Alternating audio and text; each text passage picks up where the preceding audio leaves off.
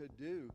And how can God do anything? Well, these are great questions that we have. The psalmist wrote this. This is David.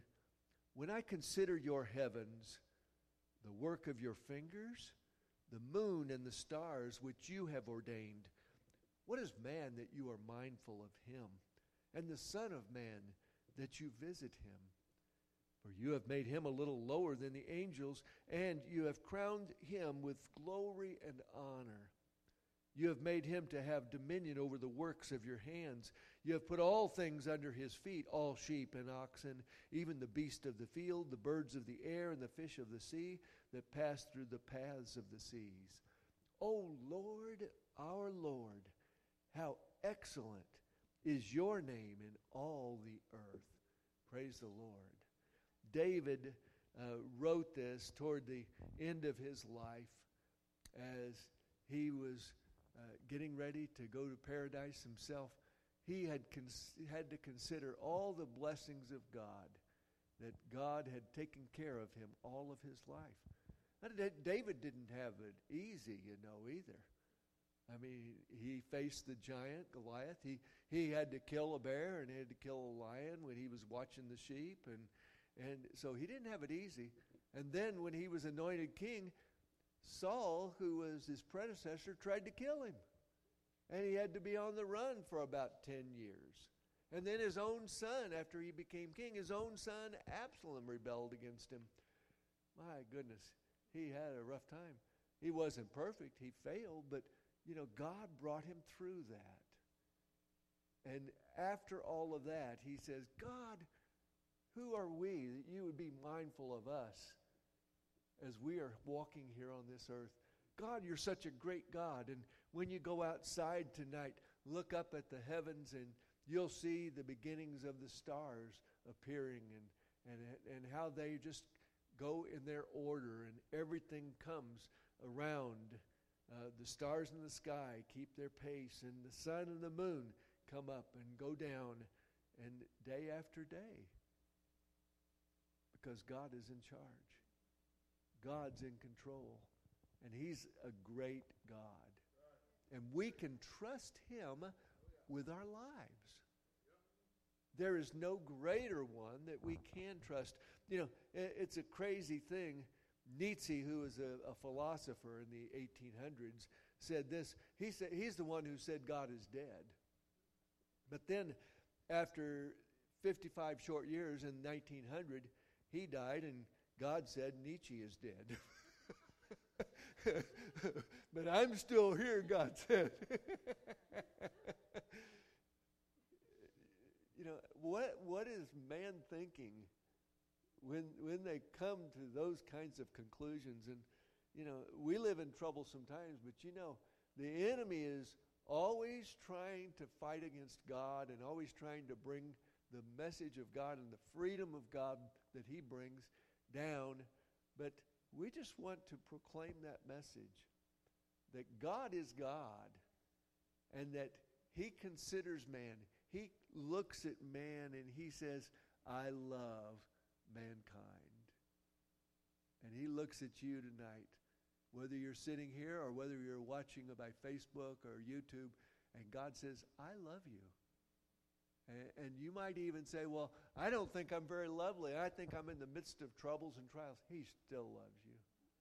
There's nothing that you have done that would make him not love you, because he really does love you and he cares for you.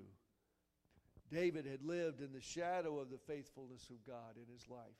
And as you reflect back on your life, you can realize the faithfulness of God, that he was always there, that he was never too early, never too late. He was always right on time.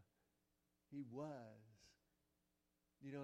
It's crazy as you drive, that you see many things that could happen. I know, I said particularly back when I was driving for Orkin back in the 1990s, I said that the angels had to work overtime, because I know there were many times I was traveling through those snaky roads north of 60 Highway, going to visit customers up there, I was tired.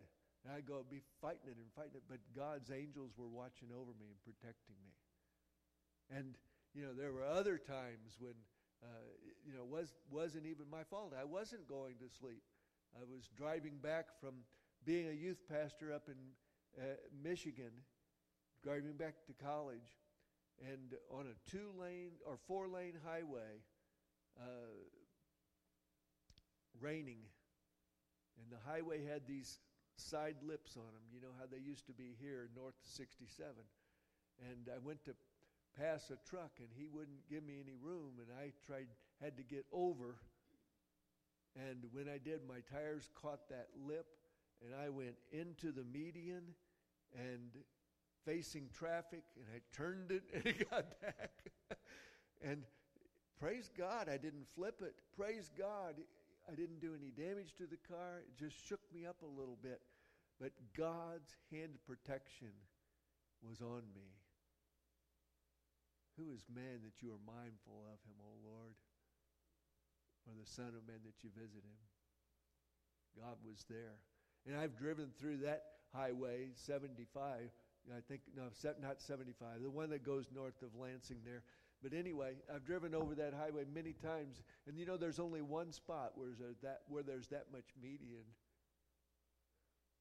The rest of the spots, the highways north and south, are close together, and God had his hand on that situation all the while.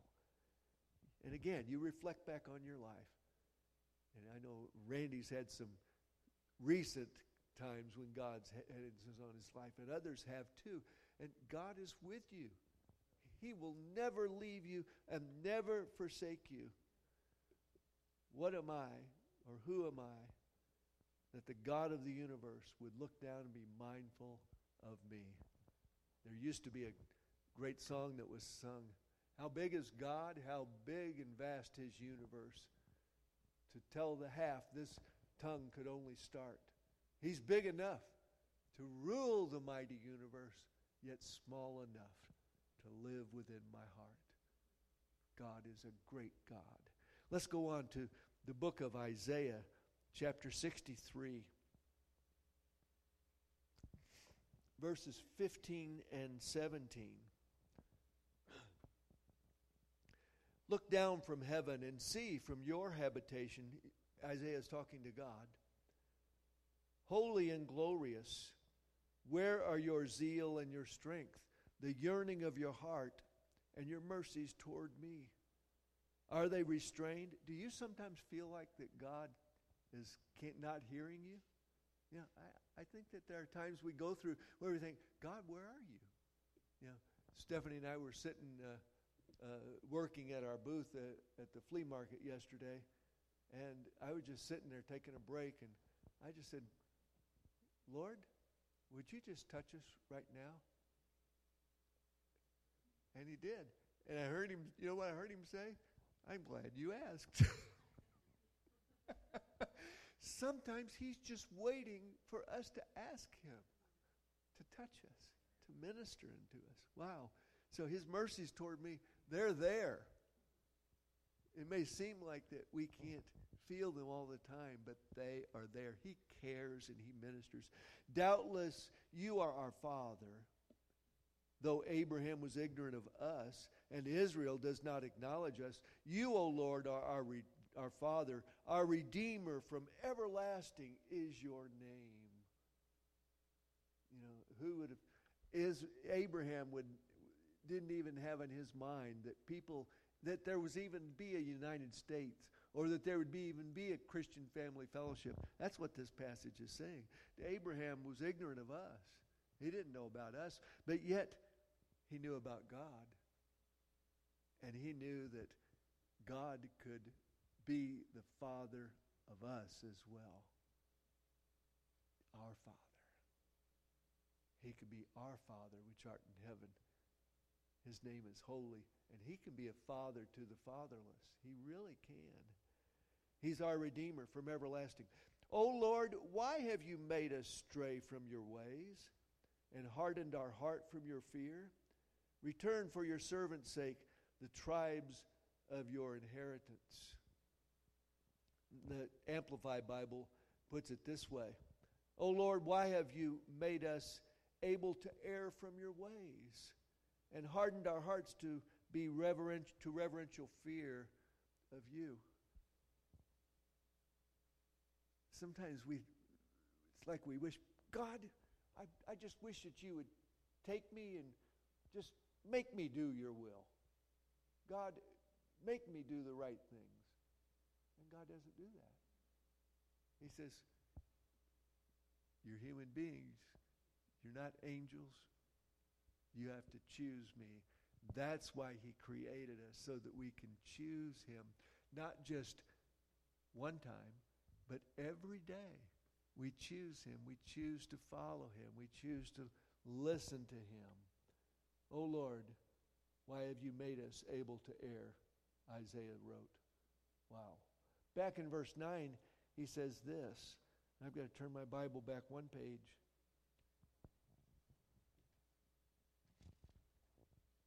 In all their affliction, he was afflicted. God, you feel our afflictions? God, you feel it when we're hurting? God, you feel it when we're disappointed? He feels it. In all their affliction, he was afflicted, and the angel of his presence saved them. You know, there's no mention of the angel of his presence in the New Testament. Did you know that? Look it up. But many times in the Old Testament, you'll find the angel of his presence. You know who I think that is? I think it's Jesus, making surprise appearances in the Old Testament. The second member of the Trinity, the Son of God, coming down and saving people, appearing for them. And he cares about us even today, that he would do that. In his love and in his pity, he redeemed them. And he bore them and carried them all the days of old. I love that picture Pastor Kevin has in his office about the man hanging by a rope that is frayed and about to be falling apart. And it also there's a hand that we know is the master's hand. And he's reaching out there ready to grab that one before he falls. That's what the Lord does. Amen. He feels all of our pain and affliction, but he has sent the angel of his presence, Jesus Christ, to be with us.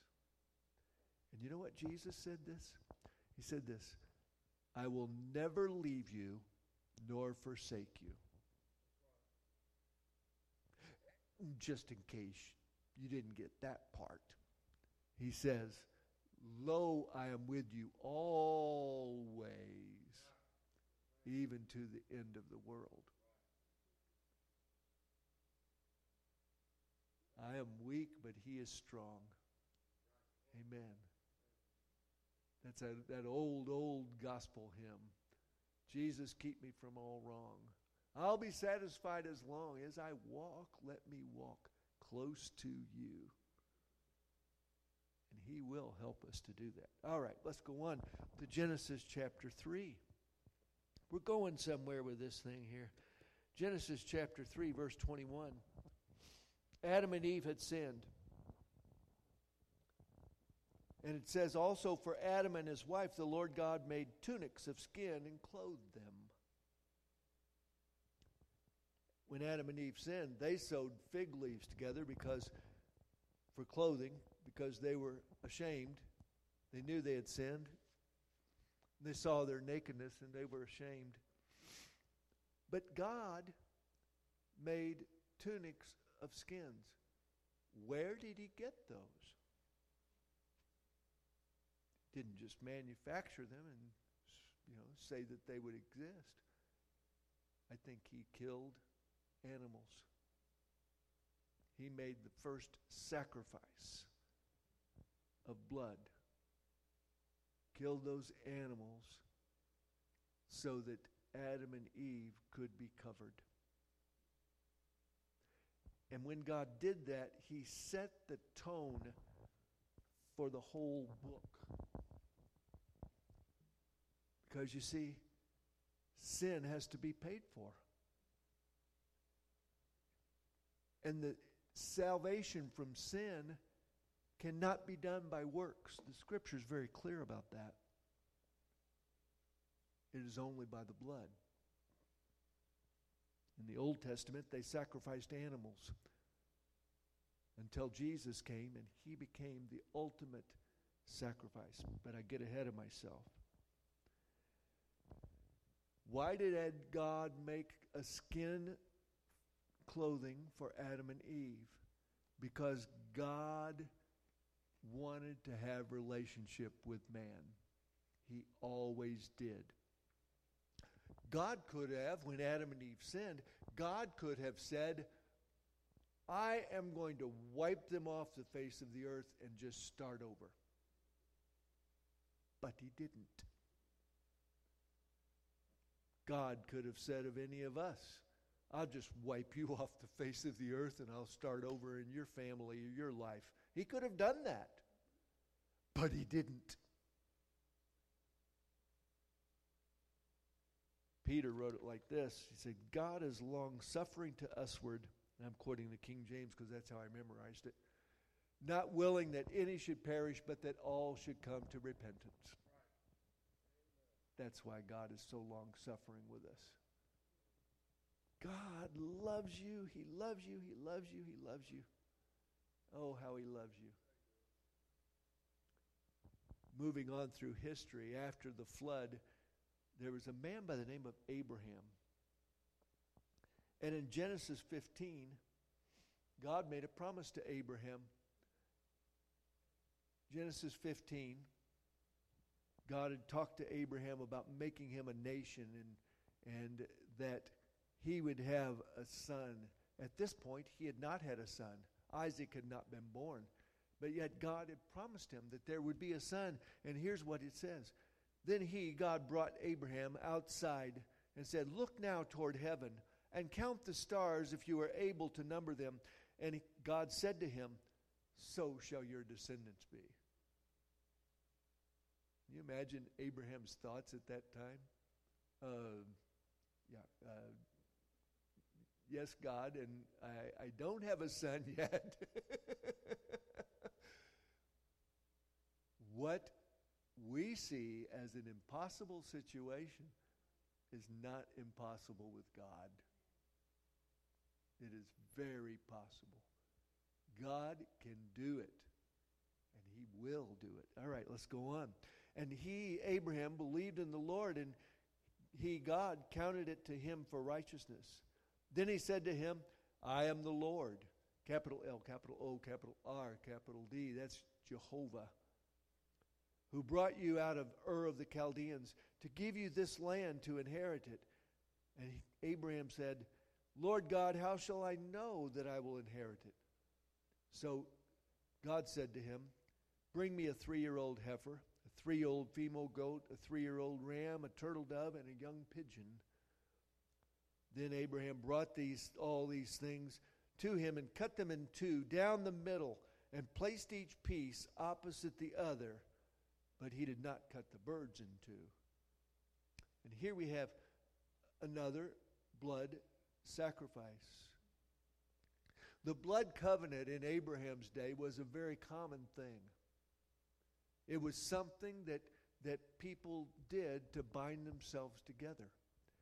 It was a covenant between a greater party and a weaker party. Typically, it wasn't usually a covenant between equals. It was a covenant between someone who was well and someone who was sick. It bound them together in a relationship that was stronger than family. And it also required, if one did something, the other one had to reciprocate in the same way. The weak gave his weakness. The strong gave his strength. The sick gave his sickness. The well gave his healing. The lesser gave his son, Isaac. Abraham gave his son Isaac. The greater God, then follow it, was required to give his son Jesus.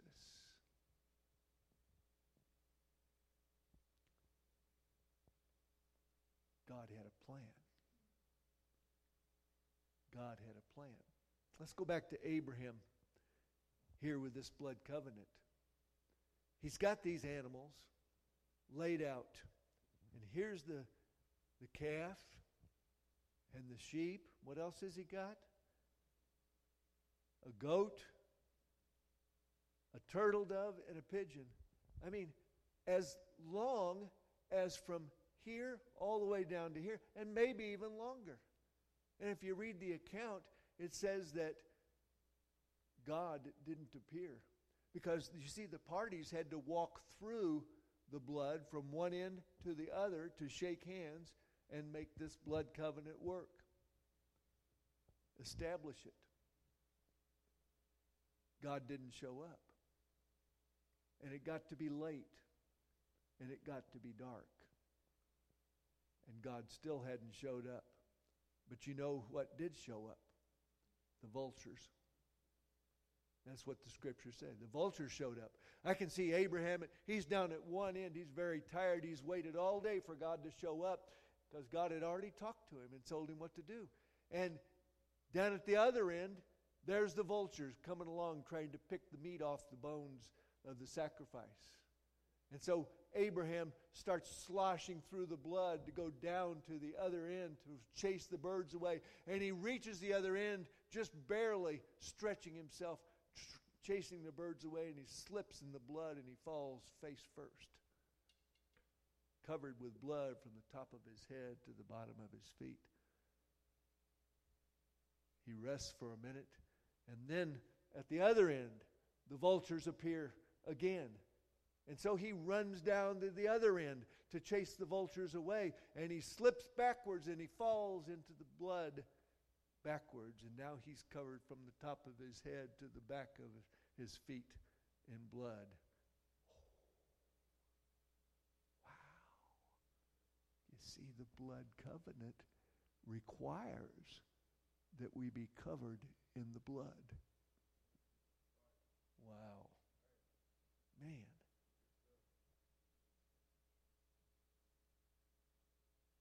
Genesis 15, verses 17 through 18.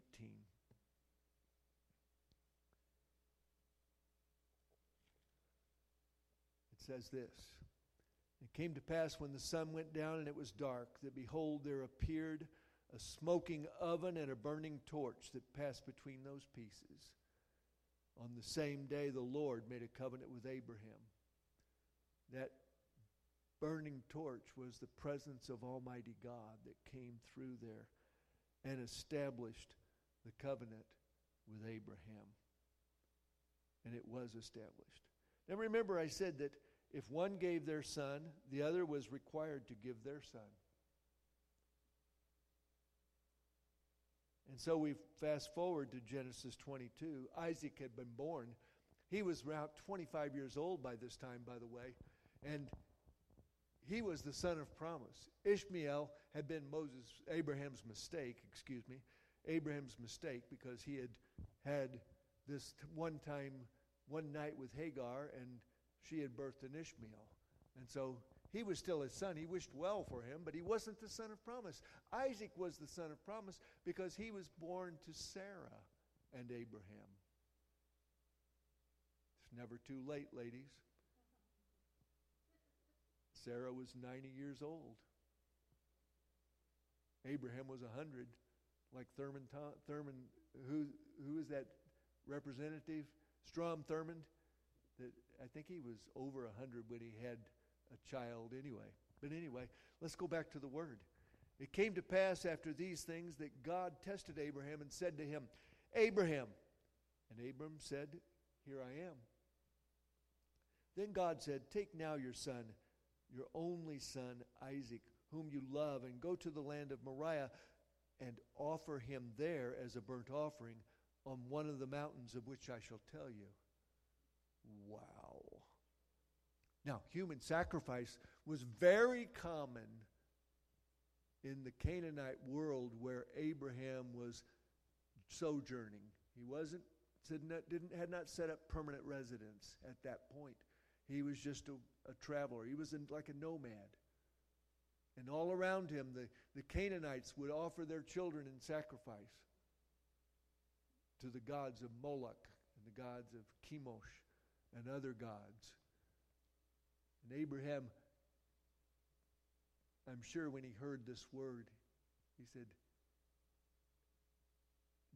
God, was that you? Did you really speak that, God? Because you had promised me that Isaac would be the son of promise, and now here you're telling me to take him, but God, nevertheless, I'm going. By the way, in the scriptures, you will see, just as in John 3:16, what does it say? For God so loved the world that he gave his only begotten Son, that whosoever believeth in him should not perish, but have everlasting life. In the scriptures, you will also see Isaac, particularly in the book of Hebrews, also called the only begotten Son. God said to Abraham, bring me your only begotten son. Go to the land of Moriah. Moriah, by the way, is in the area of Jerusalem, right there near where Jesus was crucified. Okay, let's go on. And offer him there as a burnt sacrifice, a burnt offering on one of the mountains of which I shall tell you. So Abraham arose early in the morning and saddled the donkey and took 2 of his young men with him and Isaac his son. And he split the wood for the burnt offering and arose and went to the place of which God had told him. Then on the 3rd day, Abraham lifted his eyes and saw the place afar off. And Abraham said to the young men, stay here with the donkey. The lad and I will go yonder and worship, and we will come back to you. Did you hear the faith in Abraham's speech there? The lad and I will go and worship, and we will come back. So Abraham took the wood of the burnt offering and laid it on Isaac his son, just like Jesus, the only begotten Son of God, took the wood of his offering, the cross, and laid it on his back and carried it up to Golgotha. And he took the fire in his hand and a knife, and the 2 of them went together. But Isaac spoke to Abraham, his father, and said, my father. And he said, here I am, my son. And he said, look, the fire and the wood, but where is the lamb for the burnt offering?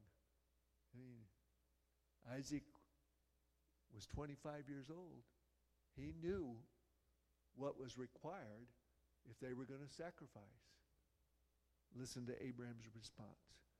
My son, God will provide for himself the lamb for a burnt offering. So the 2 of them went together. Abraham spoke faith, and that faith was also ministered into Isaac, his son, as he spoke it. Some translations, maybe the one you're reading right now, says this, my son, God will provide himself. It leaves off the 4. God will provide himself the lamb. Jesus spoke about it and he said this, Abraham delighted to see my day. He was glad. What? Because Abraham saw the lamb that was there, that represented Jesus, the Lamb of God. Wow. Man, this is terrific stuff. It was never God's intent for Abraham to offer Isaac up as a sacrifice. It was only that God was wanting Abraham to offer Isaac so that he would be required by the blood covenant to offer Jesus. That's wonderful. Rush Limbaugh, when he was alive, said this, Islam says, give me your sons to be suicide bombers. God says, I will give you my son so you can live eternally. Wow. Such a difference. You see, Allah is not the same as God. Not. Don't let anybody tell you he is. Not the same. I won't go very, very far. I'm just put that out there. All right, here we go back to the notes. Safer. Galatians. Oh, because now we come to the New Testament. You know who the Galatians people were? Galatia was a region in what is present-day Turkey. They were, some of them were barbarians, some of them, all of them were heathens. There were a few Jews that were sprinkled in there, but for the most part, they were Gentiles. And so Paul's writing to them, and in verses 7 through 9, he says this, "Therefore know that only those who are of faith are sons of Abraham." He didn't say only those who were Jews were sons of Abraham. He says only those of faith. That's you. That's me. We are sons and daughters of Abraham. And the scripture, foreseeing that God would justify the Gentiles by faith, preached the gospel to Abraham beforehand, saying, "In you all the nations shall be blessed." So then those who are of faith are blessed with believing Abraham. Praise God. We are part of the blessing of God. And then go down to verse 14. That the blessing of Abraham might come upon the Gentiles in Christ Jesus, that we might receive the promise of the Spirit through faith. We are a part of the family of God. We've been adopted into the family of God. We can stick our feet underneath the table just like the Jewish people can, because we've been redeemed by the blood of the Lamb. Jesus Christ, our Lord and Savior. Hallelujah.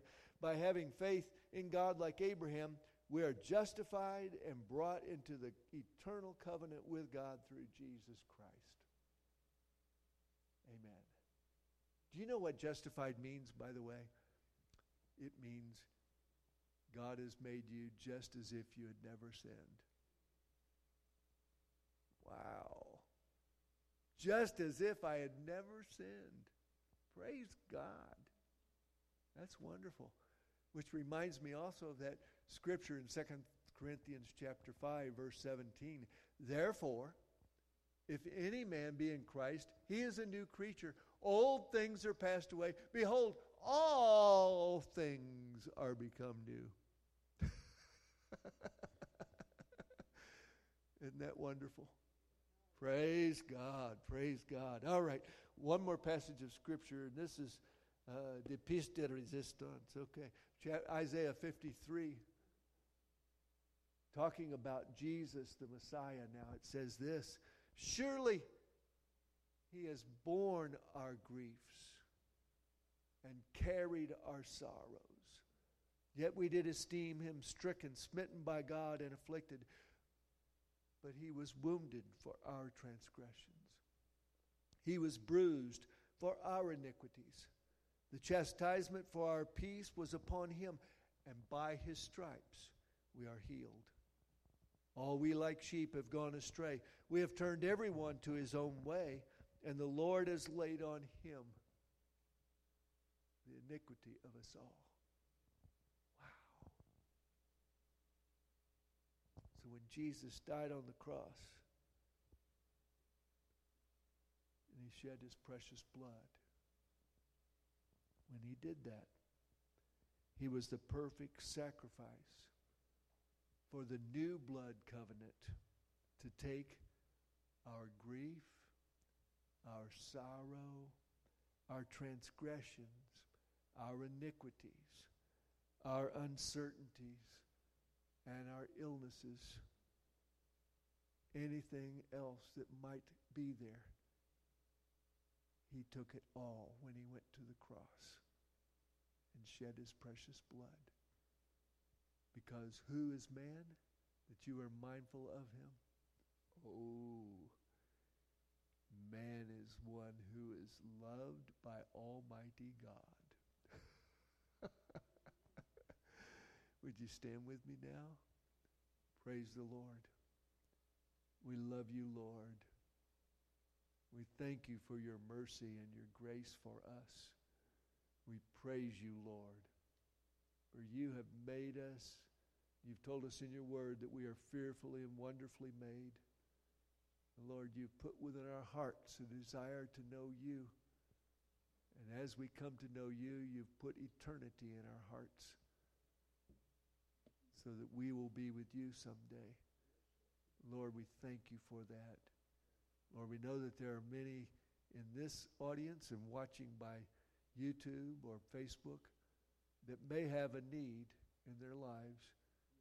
We speak the life of Jesus Christ according to the blood covenant that Abraham and Father God established, that caused Jesus Christ to be sent, to be the complete sacrifice for our sins and the complete healing for our bodies, minds, and spirits.